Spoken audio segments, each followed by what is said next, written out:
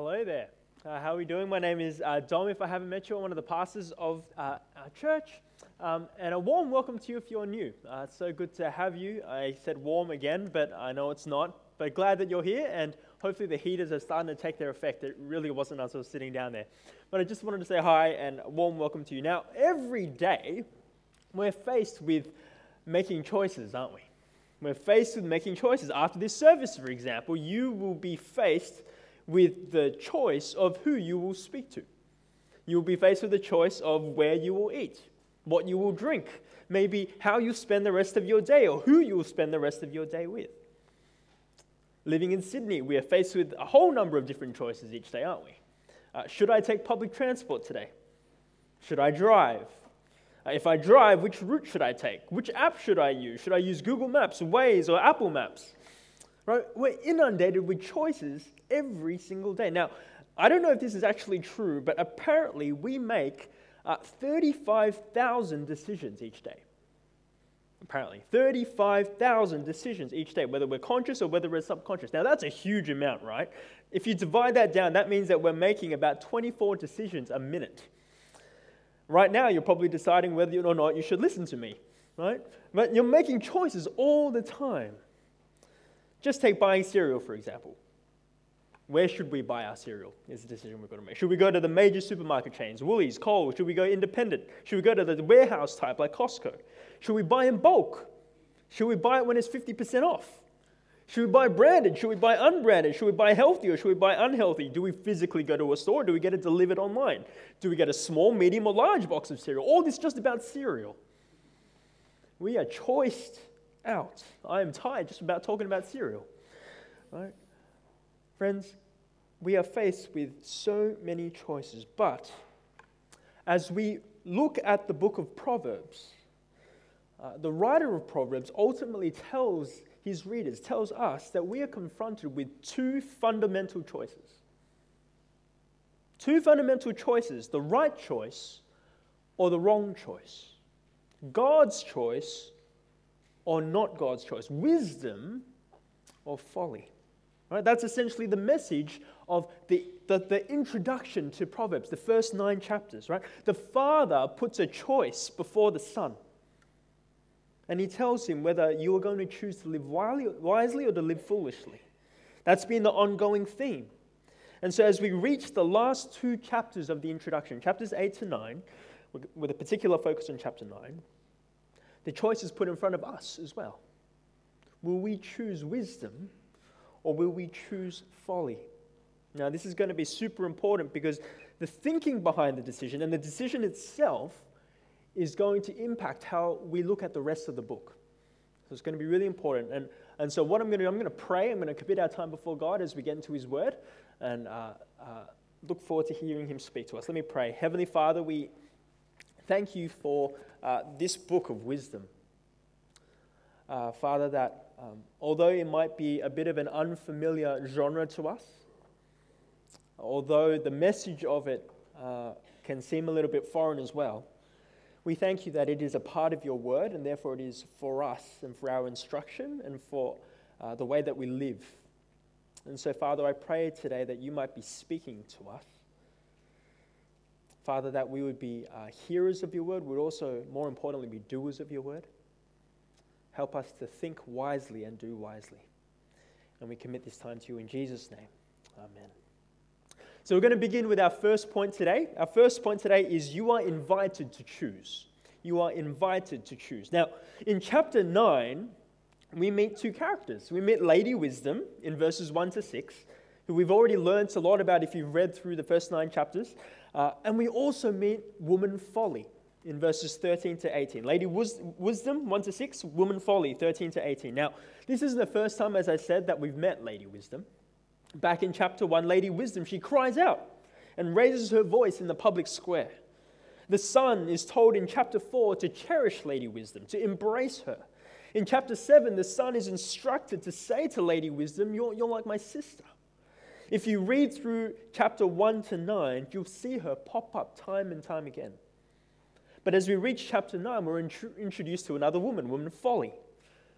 And as readers, we're invited to choose to either dine with either woman. woman wisdom or woman folly. Now, this isn't just any ordinary meal though, right? There's something deeper going on with this meal. See, the first chapter of Proverbs told us that whether we're young, whether we're old, whether we're male or whether we're female, that all of us are invited to hear the wisdom of the book from the perspective of a son, hearing the wisdom from his father. See, it's if the father is saying now, as we reach the end of this introduction, these first 9 chapters, the father is saying to the son, and to us, therefore, who will you make the most important person in your life? Who will be integrated with you in the deepest of ways? Who will you carry and walk beside you all the days of your life? It's almost not a stretch to see the father saying to the son, son, which of the two will you marry? See, the choice between lady wisdom and woman folly is there. It's there for us to choose. And much like a marriage in many ways, it can both be difficult to kind of decide, but it can also be very clear. This decision can be very difficult, but it can also be very clear. Let me first explain by what I mean by this choice might be a little bit difficult. See, it's difficult because both Lady Wisdom and Lady Folly, they're described as doing really similar things. Right? They're similar in more ways than one. Right? There are at least 3 ways that they're similar. They're similar, firstly, because Lady Wisdom and Woman Folly, they're speaking to the same group of people. See, who's Lady Wisdom speaking to?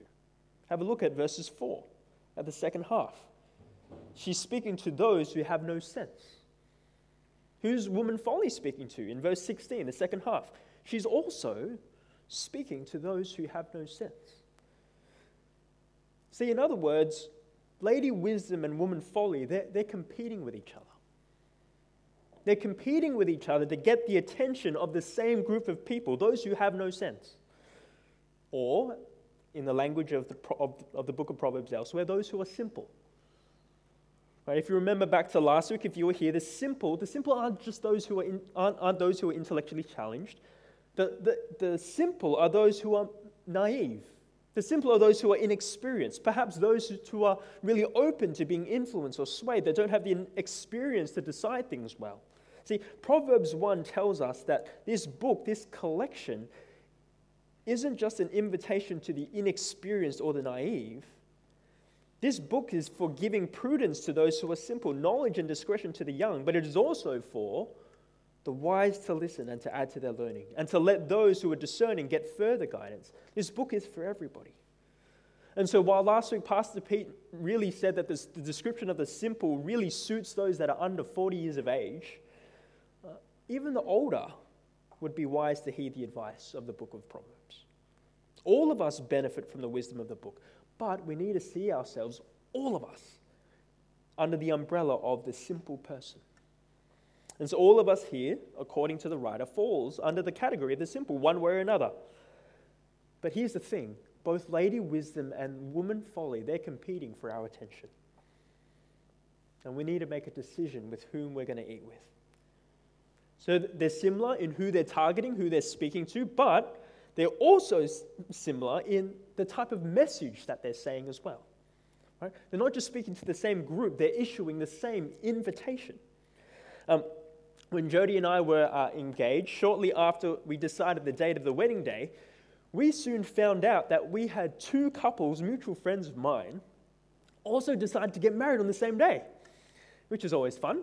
And so because of this, there were friends of ours, mutual friends of ours, caught in a bit of a pickle because they had received invitations to pretty much identical events, a wedding, that they had to choose to go to. Really, we got to find out who our real friends are. Just kidding. But we really felt for them, right? Like, that's a tough choice to make. Identical invitations made by different people. They care for all of them. And so some tried to go to both. Some went to just a ceremony, and then the reception for the other person. Others had to just accept one and decline the other. For those of you who were in that situation, there were some of you in this room, I'm terribly sorry about that. But here, we see Lady Wisdom and Woman Folly giving the exact same invitation to the simple in verses 4 and 16. See, both women say, "Let all who are simple come to my house." Right? See, both women are speaking to the same people. Both women have the same message. And thirdly, and really quickly, we find out that both Lady Wisdom and Women Folly are sitting in very similar locations. Right? See, both of them, if you look at verses 3 and verses 14, if you compare the two, both of them are at the highest points of the city. Both call out from this particular point. Now, this is significant. We're going to come back to this later, so keep it at the back of your minds. But for the moment, notice, these two are meant to be compared. They're really, really similar. They're both speaking to the same group of people. They both have the same message. They're doing it from similar locations. See, friends, what does this show us? What does this teach us? Well, it says that we all need discernment, doesn't it? Right? At first glance, wisdom and folly can look really similar, if not nearly identical. See, folly can often appear like wisdom, and because it does, we need discernment. So, for example, a really popular saying, a soundbite today, is that we need to be true to ourselves. Right? We need to be true to ourselves. You've heard it, I'm sure. Right? At first glance, it all sounds very appealing, doesn't it? You know, being true, that sounds great.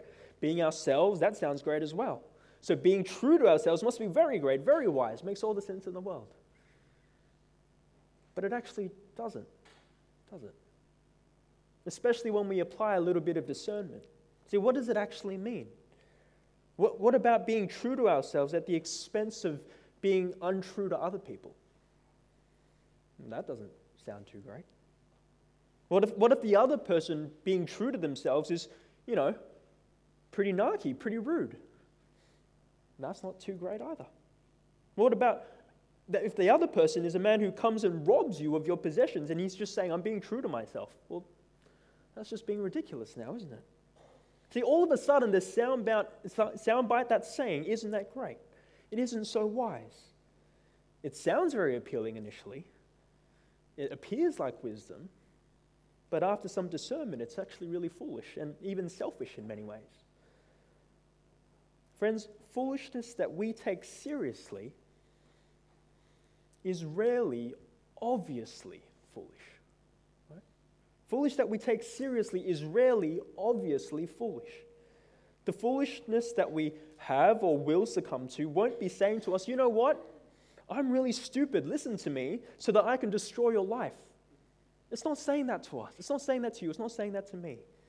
It'll often look and it'll often smell like wisdom.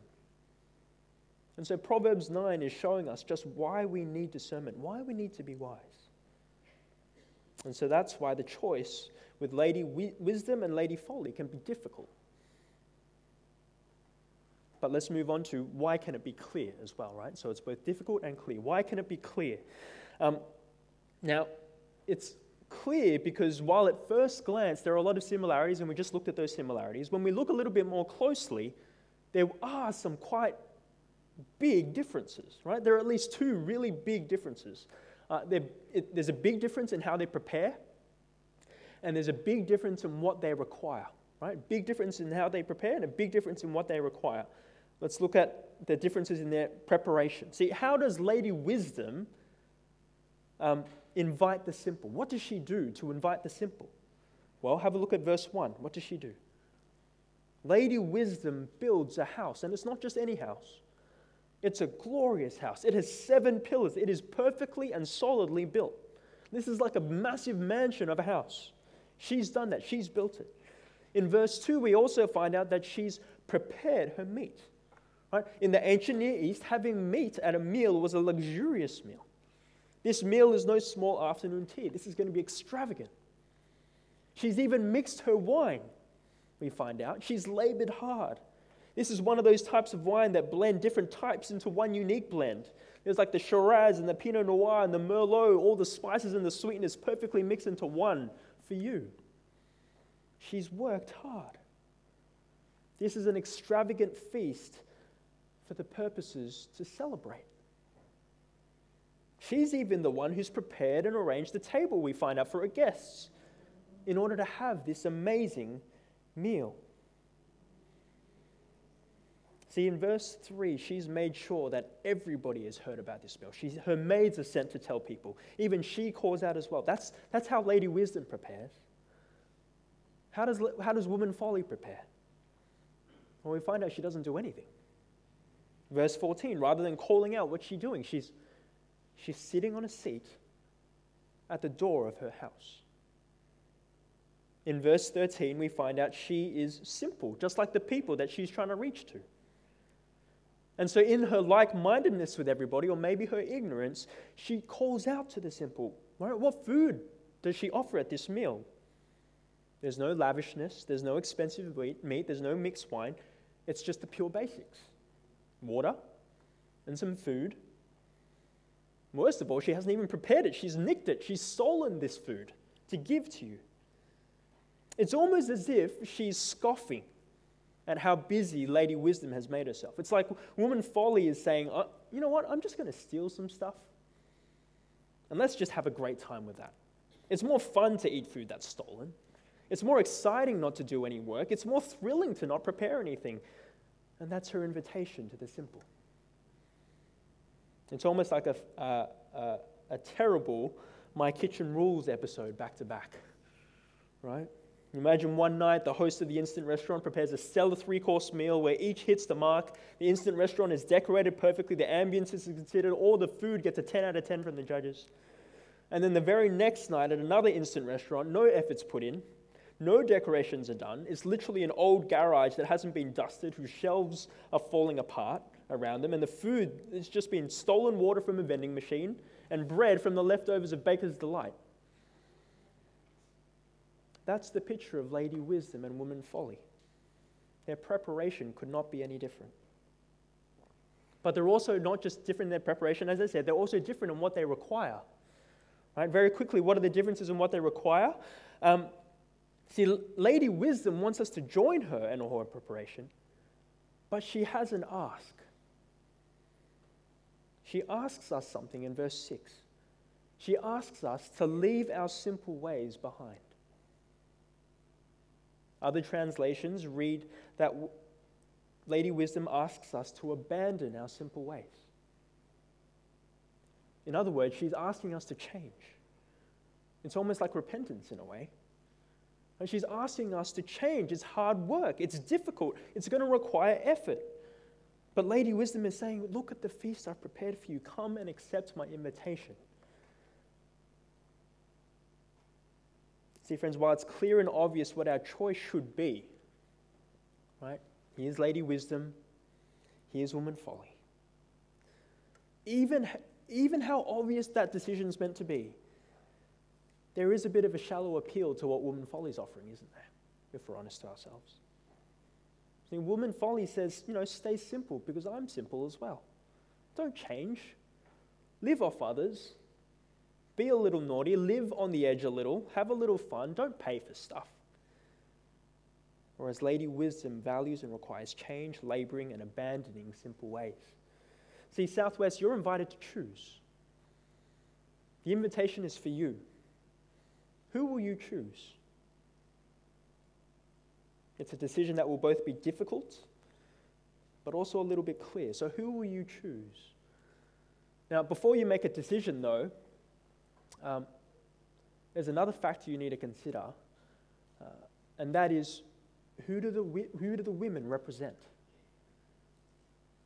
What's under the surface? What's behind the choice? Last year, I was, walking through DFO, and there was a stall there where a lady was saying, if you sign up, we can give you a free double pass to Taronga Zoo. I'm like, oh, that sounds exciting, free double pass to Taronga Zoo. And I asked him, what do you need me to do to get this? Nothing's free. He said, oh, you know what? You just come to the city. You see a showroom of ours and of one of our hotels that we've recently built. And then we just have a conversation with you. And after that, we'll give you the free double pass to the zoo. I was like, oh, that sounds fantastic. Azalia was even younger back then. And at that stage, Heidi, Carrie, and Azalia were about to go overseas.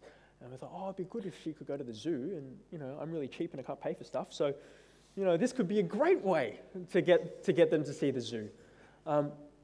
Turns out, about 4 hours later, I was literally grilled by a salesperson in front of me trying to sell me a hotel membership package that will last for all of my life. To which I kept saying no and no and no. And eventually, the salesperson swore at me, chucked the double passes to the zoo in front of me and said, take it and go. And I said, okay, see you later. But I didn't know what I was getting into. Right? What's behind the choice? What's the reality there? See, friends, we're looking now, we move to point 2, the reality behind the choice. Who do these women represent? What's actually going on behind the scenes? The key to finding out who these women represent is to look at the location of their houses. Right? The location of their houses, as I mentioned earlier. See, where do Lady Wisdom and Woman Folly, where do they live? Where do they dwell? If you remember, they are at the highest points of the city. Now, why is that significant? This isn't poetic artistry, right? This is significant because in the world of the original text, a building on the highest point of the city in just about every culture was the temple. It was the temple. It's not just true for Israel, it's true for almost every culture in the ancient Near East. Their temples would sit on mountains that would overlook the cities which their gods were meant to look over. This is no accident.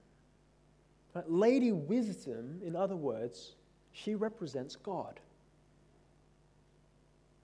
Lady Wisdom is a poetic, this is a bit of an English nerdy, personification of God's wisdom. And she represents him.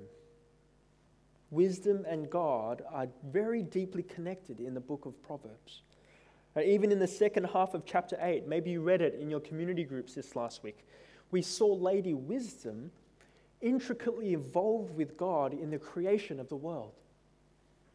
Right? From verse 23, if you look back with me, she was formed long ago, at the very beginning. Verse 27, wisdom was there when he set the heavens in place. Verse 30, she was constantly at his side, rejoicing always in his presence, rejoicing in his whole world. See, friends, the point is, before creation even came into being, wisdom was there, with God, delighting in the beauty and the wise design of creation. Now, just quickly, this is a bit of an aside, we need to be careful when we're reading passages like the second half of Proverbs chapter 8 to not overread, right? This is poetry. We don't want to press into poetry literal descriptions about God and about wisdom. Maybe questions came up in your CGs this week about it, right? But Proverbs 8:22-31 is really echoing what Proverbs chapter 3 has already said about Lady Wisdom. Don't worry about turning there. I'll just read it out to you. In Proverbs chapter 3, from verse 19 to 20, we find out that it is by wisdom that the Lord laid the earth's foundation. It's by understanding that he set the heavens in place. By his knowledge, the watery depths were divided and the clouds let drop their dew. See, we must remember that the text is poetry. And it's using poetic techniques to make important points about the nature of God's wisdom. See, people in history, they've made the mistake of being overly literal. And they've made errors and come to conclusions that are really crazy, really wrong. Right? There are conclusions like that people have come to that God, before he created the world, he therefore wasn't wise, so he had to create wisdom in order to become wise, in order to make creation. That's crazy. Right? Because it says in Proverbs chapter 8 that wisdom was made, people then go to the New Testament and look at Jesus, who's the true wisdom, and assume that he must have been made as well. That's crazy. That's all wrong. That's all heretical stuff. So let's not be overly literal here in our interpretation of poetry. But coming back to Proverbs, the point of the second half of Proverbs chapter 8 is that Lady Wisdom poetically personifies God's wisdom. And she represents God. See, if wisdom was intimately part of the creation of the world, if wisdom was a part of how the world came into being and was a part of how it all works together, then, as we think about ourselves, as we think about wanting to know how the world works, how to navigate life in this world, doesn't it make sense to desire and get to know who Lady Wisdom is? Shouldn't we desire to know God himself? Who would better know how to act in the world than through the one who brought it all to life? So if Lady Wisdom represents God, if she's God sitting on the high point of a mountain, who's woman folly? Because she sits on a high point too. Who's she? See, friends, she represents not the true God, but other gods. Other idols, false gods and goddesses that in history tempted God's people away from him. See, for Israel, they were the gods of the other nations. And for us, these are the gods and idols, things that aren't God, that we put in place of God in the world around us. See, friends, the outcomes of those who choose woman folly or Lady Wisdom in Proverbs chapter 9, the outcomes suddenly make sense in light of that. See, what happens to those who choose woman folly? What happens to them who choose woman folly? Well, in verse 18, what happens to them? The dead are there. Her guests are deep in the realm of the dead. Just as the Israelites who turned to the worship of the gods of the other nations died outside God's favor, so will those who worship idols and the gods of this world rather than God himself. Which means the opposite is also true. Those who choose Lady Wisdom in verse 6 leave their simple ways and live. They will have life. See, friends, the writer of the Proverbs says that if you dine with Lady Wisdom, with God, you're going to live. And you walk in the way of understanding. But if you dine with woman folly, with idols and false gods, you'll die. Her guests are in the depth of the grave. See, at the end of the 9-chapter introduction, right, chapters 1 to 9 of Proverbs, before we get into all the different sayings that are going to take place from chapters 10 onwards, the writer of the Proverbs is saying to us, even if you were to embrace every single saying that's going to happen from chapter 10 onwards, but you reject God, you're still a fool. And so it's important to get that right first before we turn to chapter 10. The choice is there. Who will you choose now that we know who the choices represent? See, the book of Proverbs makes it a no-brainer, right? The book of Proverbs makes it a no-brainer, really, who we should choose between Lady Wisdom and woman folly. It's literally the choice between life and death. It's the choice between a real God and false gods. It's the choice between wisdom and foolishness. It paints a pretty black and white picture of what we should do. There is a right answer, we know it, and it's pretty simple to pick, and in theory it is. But the reality of our lives is that that decision isn't always so black and white, is it? The reality of our lives, even when we follow Jesus, isn't one where we're always just in the one house of Lady Wisdom all the time. See, if we're honest with ourselves, we often run back and forth between houses. We dabble in folly. We dabble with idols. We place things that are probably not obviously sinful, but are probably good in themselves, and put them in the place of God. It might be desiring approval from someone or something other than God. It might be seeking affection from someone or something other than God. It might be seeking purpose from someone or something other than God. See, friends, what idols, what false gods and foolishness are we most susceptible to? Right, consider some of these examples. I just took them from a book that we used to read at church together. I'm just going to read them out to you. Just some examples of idols that we might be susceptible to. Right? A father wants his young child to honor and obey him so that when he grows up, he will not be hostile to those in authority. This is a good desire and something God commands. However, it leads the father to manipulate his son to get him to obey. The father gets very controlling, even exploding in anger when the child steps out of line. He may become depressed or discouraged at any failure in his son, or self-righteous and proud, or condescending towards parents whose children are less obedient. Does that resonate with you?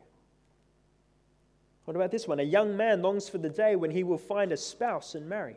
He reasons that this is something God created and a good thing to desire, but he is given to extremes in his relationships with women. He becomes depressed and susceptible to sexual temptation when women ignore him.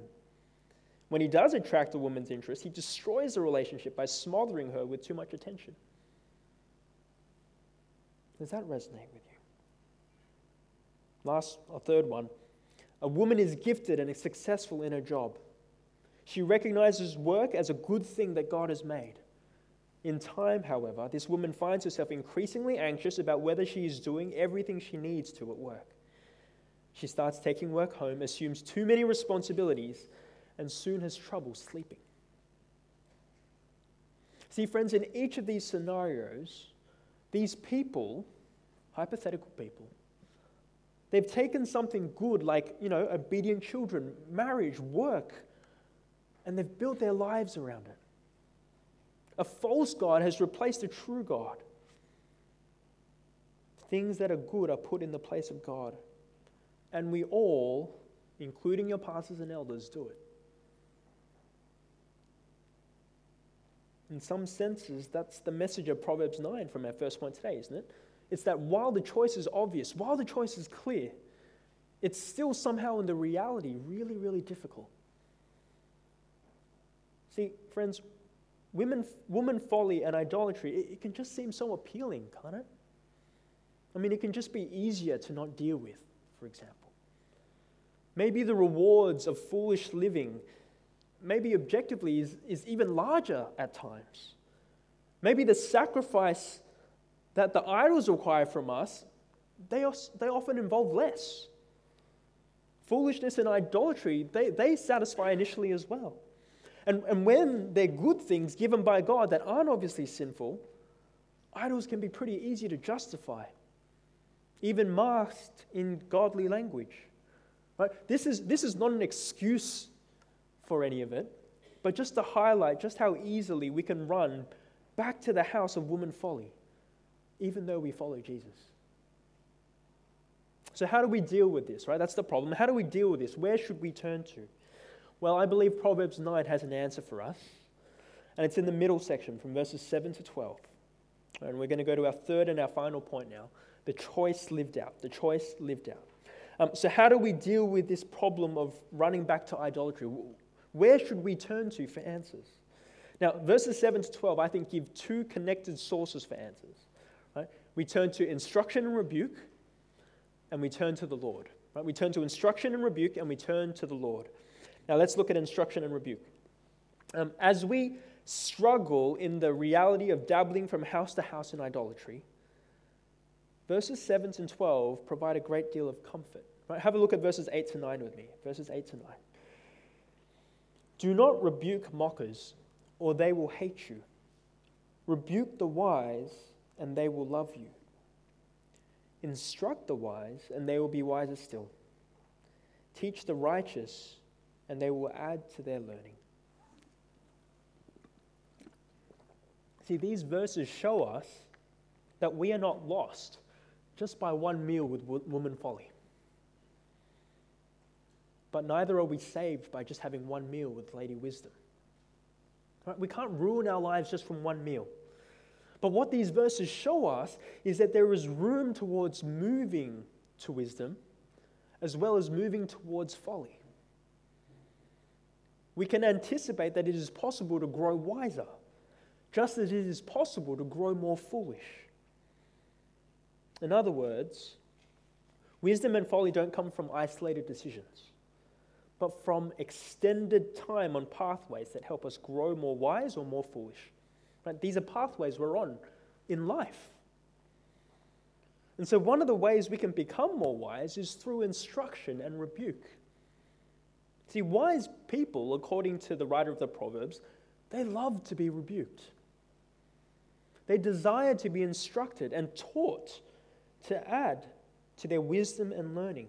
Now, when it says the wise person loves to be rebuked, it's not like when you rebuke them, they'll say, I love you, and, give you a massive hug and say, you're the best person in the world. But I imagine the wise person does, in desiring to be wise, go away, will reflect on it. And even if the critique comes from someone who isn't well-meaning or is just plain insulting, the wise person can learn to be appreciative that there might still be some truth to what's been said. See, the wise person grows to love having rebuke in their life because eventually it will help them become more wise. And the wiser one gets, in verse 12, that wisdom will begin to reward you. Right? And I take the reward to mean, the more wise you are, the more instinctive it is to make wise decisions. The quicker you are at it, the more second nature making wise decisions become to you. That's a reward in and of itself. Right? But contrast, what do the fools, where do they go in their pathway? Right? Because they do have a pathway, and it's a descending pathway for the fool. Right? They begin as those who are simple, foolish in their naivety.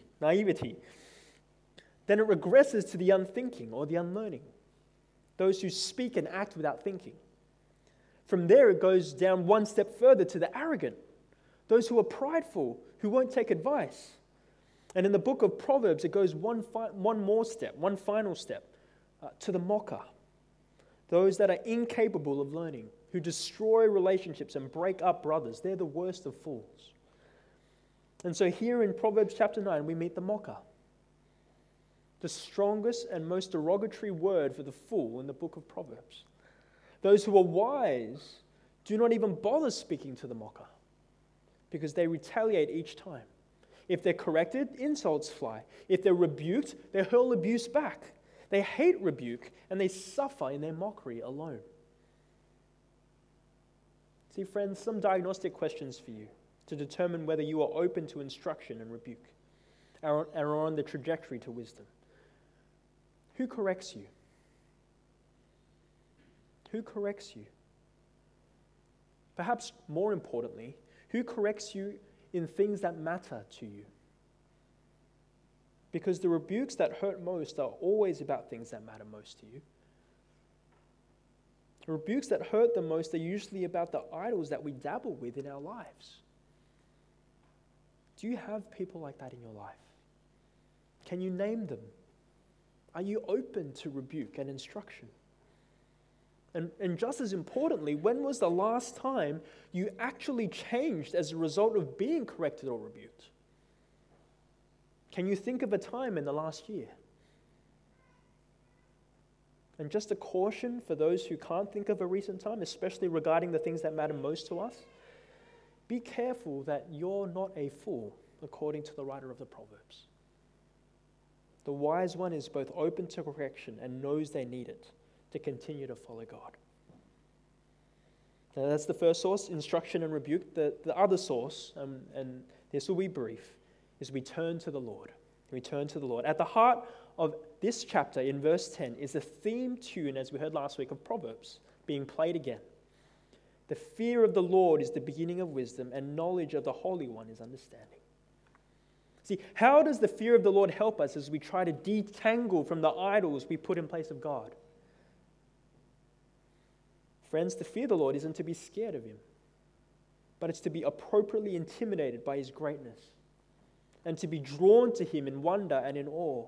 It's a reverence to Him that He alone deserves. However, when we have idols that we dabble in and run to, what that really says is at least two things. It says that we're more intimidated and drawn to things in this world that don't actually compare to the glory and power of our Creator and Savior God. And then it also says that God isn't actually at all intimidating and all that enticing to us when we compare it to the idols in our lives. And friends, you know that's not true.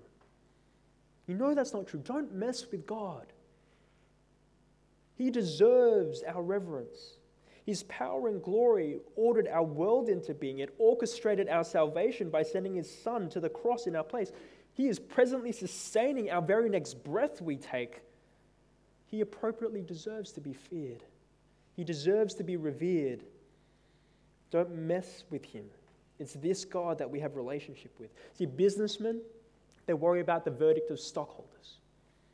Politicians worry about the verdict of voters. Jesus' followers worry about the verdict of God. It's a reverent fear from a reverent love and affection of being in relationship with him. See, I once heard a testimony of a husband and a father who was in the army. And he was asked about how he managed purity, to deal with matters of purity as he was away for long amounts of time. And so he was asked, what do you do to keep godly? What do you do to keep pure? And he answered, to help, I do a ridiculous amount of exercise to keep me distracted. But what helps most is I think mostly of my wife and my kids, and think of the disappointment they'd have with me if I did something I would regret. And I think of God, and I think of his disappointment if he was there with me, which he is. I see more vividly the face of my family than God, but I don't want to let any of them down. See, I think that captures it pretty well. We don't want to disappoint a reverent God who loves and cares about how we live, because he's been very generous to us. Right? The invitation in Proverbs 9, chapter 9, verse 5, by Lady Wisdom to eat her food and drink the wine really is a generous offer. It's a gospel offer. God says, come and enjoy without cost. Enjoy forgiveness with which you bring nothing. But listen, simple one, of course you need to change. Of course you'll need to repent and turn around. Do so and you'll live. God has been very kind in the banquet he's offered to us, so fear him, love him, and hold the two together in reverent love. Let me pray. Heavenly Father, we know that according to your word, that there are really ultimately two fundamental choices we have in life. Father, forgive us when we dabble and even bathe and enjoy in the folly and the idolatry that maybe we're most acceptable to. Father, by your Spirit, would you help us both identify and give us the power to deal with those things? Help us to yearn to live wisely and to live rightly. And we pray that as we move on to the rest of the book of Proverbs, as we look at the wisdom that is there, help us not to forget that ultimately it comes back to fearing you and doing right for you. And so we pray these things in Jesus' name. Amen.